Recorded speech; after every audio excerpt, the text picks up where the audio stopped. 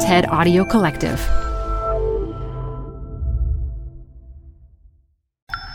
This TED Talk features research landscape ecologist Paul Hessburg, recorded live at TEDx Bend 2017. Support comes from Zuckerman Spader.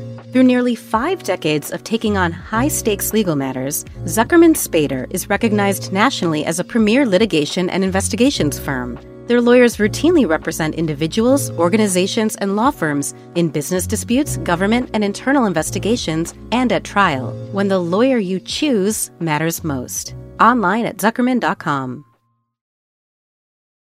Support for TED Talks Daily comes from Capital One Bank. With no fees or minimums, banking with Capital One is the easiest decision in the history of decisions. Even easier than deciding to listen to another episode of your favorite podcast. And with no overdraft fees, is it even a decision? That's banking reimagined. What's in your wallet? Terms apply. See CapitalOne.com/bank. Capital One N.A. member FDIC.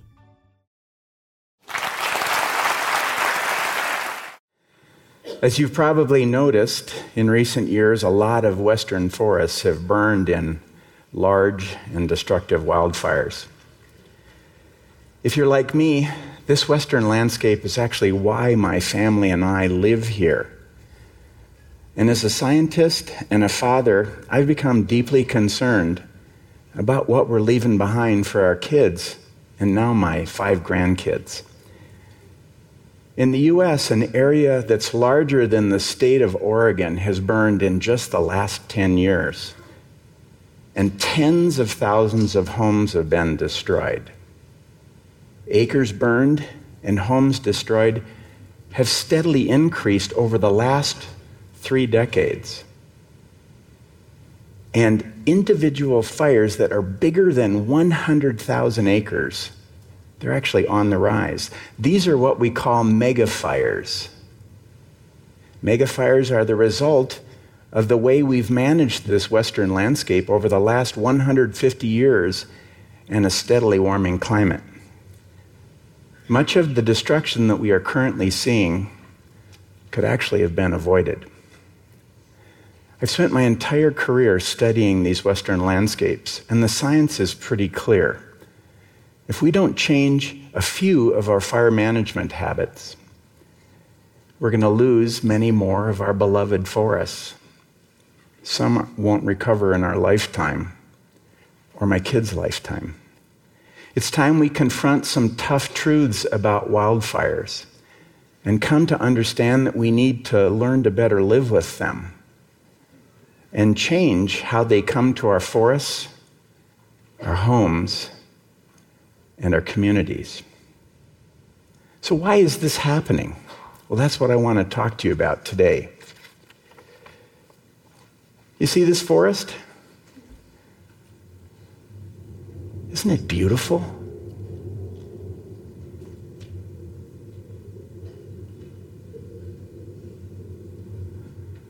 Well, the forests that we see today look nothing like the forests of 100 or 150 years ago.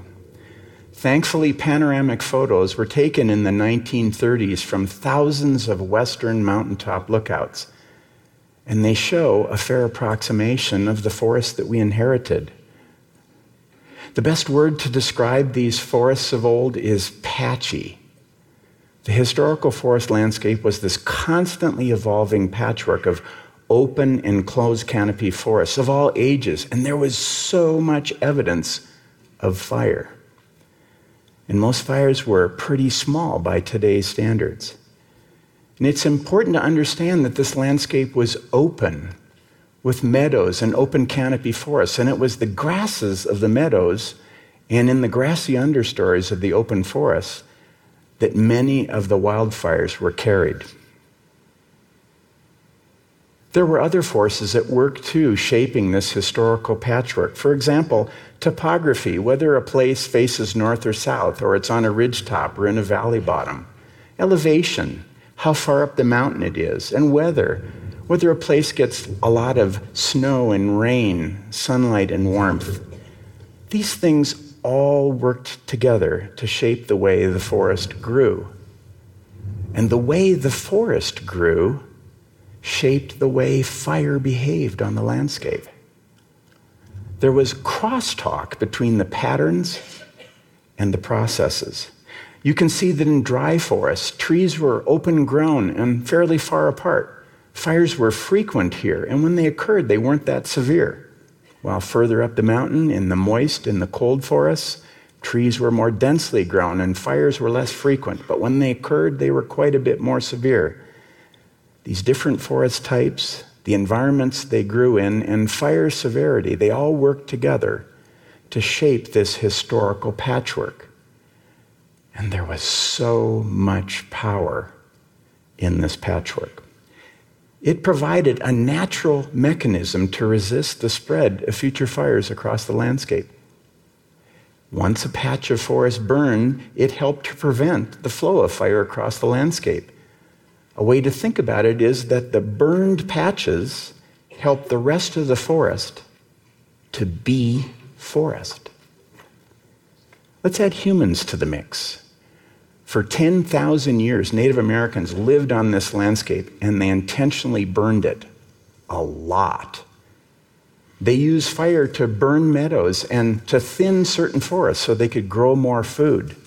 They used fire to increase graze for the deer and the elk and the bison that they hunted. And most importantly, they figured out if they burned in the spring and the fall, they could avoid the out-of-control fires of summer. European settlement, it occurred much later, in the mid-1800s. And by the 1880s, livestock grazing was in high gear. And if you think about it, the cattle and the sheep, they ate the grasses, which had been the conveyor belt for the historical fires. And this prevented once frequent fires from thinning out trees and burning up dead wood. Later came roads and railroads, and they acted as potent fire breaks, interrupting further the flow of fire across this landscape. And then something happened which caused a sudden pivot in our society. In 1910, we had a huge wildfire. It was the size of the state of Connecticut. We called it the Big Burn. It stretched from eastern Washington to western Montana, and it burned in a few days 3 million acres, devoured several towns, and it killed 87 people. Most of them were firefighters. Because of the Big Burn, wildfire became public enemy number one, and this would shape the way that we would think about wildfire in our society for the next 100 years. Thereafter, the Forest Service, just 5 years young at the time, was tasked with the responsibility of putting out all wildfires on 193 million acres of public lands. And they took this responsibility very seriously. They developed this unequaled ability to put fires out. And they put out 95 to 98% of all fires every single year in the U.S. And from this point on, it was now fire suppression and not wildfires that would become a prime shaper of our forests. After World War II, timber harvesting got going in the West, and the logging removed the large and the old trees, and these were survivors of centuries of wildfires. And the forest filled in, thin-barked, fire-sensitive small trees filled in the gaps. And our forest became dense, with trees so layered and close together that they were touching each other. So fires were unintentionally blocked by roads and railroads. The cattle and sheep ate the grass. Then along comes fire suppression and logging, removing the big trees. And you know what happened? All these factors worked together to allow the forest to fill in, creating what I call the current epidemic of trees. Go figure. More trees than the landscape can support. So when you compare what forests looked like 100 years ago and today, the change is actually remarkable. Notice how the patchwork has filled in. Dry south slopes, they're now covered with trees. A patchwork that was once sculpted by mostly small and sort of medium-sized fires has filled in. Do you see the blanket of trees? After just 150 years, we have a dense carpet of forest. But there's more. Because trees are growing so close together, and because tree species, tree sizes, and ages are so similar across large areas, fires not only move easily from acre to acre, but now so do diseases and insect outbreaks, which are killing or reducing the vitality of really large sections of forest now. And after a century without fire, dead branches and downed trees on the forest floor, they're at powder keg levels. What's more, our summers are getting hotter, and they're getting drier, and they're getting windier. And the fire season is now 40 to 80 days longer each year. Because of this, climatologists are predicting that the area burned since 2000 will double or triple in the next 3 decades. And we're building houses in the middle of this.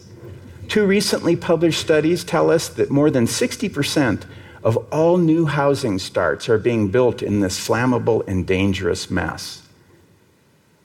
So when we do get a fire, large areas can literally go up in smoke. How do you feel now about the forest image that I first showed you? It scares the heck out of me. So what do? We need to restore the power of the patchwork. We need to put the right kind of fire back into the system again. It's how we can resize the severity of many of our future fires. And the silver lining is that we have tools and we have know-how to do this. Let's look at some of the tools. We can use prescribed burning to intentionally thin out trees and burn up dead fuels. We do this to systematically reduce them and keep them reduced. And what is that going to do? It's going to create already burned patches on the landscape that will resist the flow of future fires. We can combine mechanical thinning with some of these treatments where it's appropriate to do so and capture some commercial value and perhaps underwrite some of these treatments, especially around urban areas. And the best news of all is that prescribed burning produces so much less smoke than wildfires do. It's not even close, but there's a hitch. Prescribed burning smoke is currently regulated under air quality rules as an avoidable nuisance. But wildfire smoke, it simply gets a pass. Makes sense, doesn't it? So you know what happens? We do far too little prescribed burning, and we continually eat smoke in the summers from megafires. We all need to work together to get this changed. And finally, there's managed wildfires. Instead of putting all the fires out, we need to put some of them back to work, thinning forests and reducing dead fuels. We can herd them around the landscape when it's appropriate to do so to help restore the power of the patchwork. And as you've probably figured out by now, this is actually a social problem. It's got ecological and climate explanations, but it's a social problem, and it'll take us humans to solve it. Public support for these tools is poor. Prescribed burning and managed wildfires are not well supported. We actually all simply want fires to magically go away and take that pesky smoke with them, don't we? But there is no future without lots of fire and lots of smoke. That option is actually not on the table. Until we, the owners of public lands, make it our high priority to do something about the current situation, we're going to experience continued losses to megafires. So it's up to us. We can spread this message to our lawmakers, folks who can help us manage our fires and our forests. If we're unsuccessful, where will you go to play when your favorite places are burned black? Where will you go to breathe deep and slow. Thank you.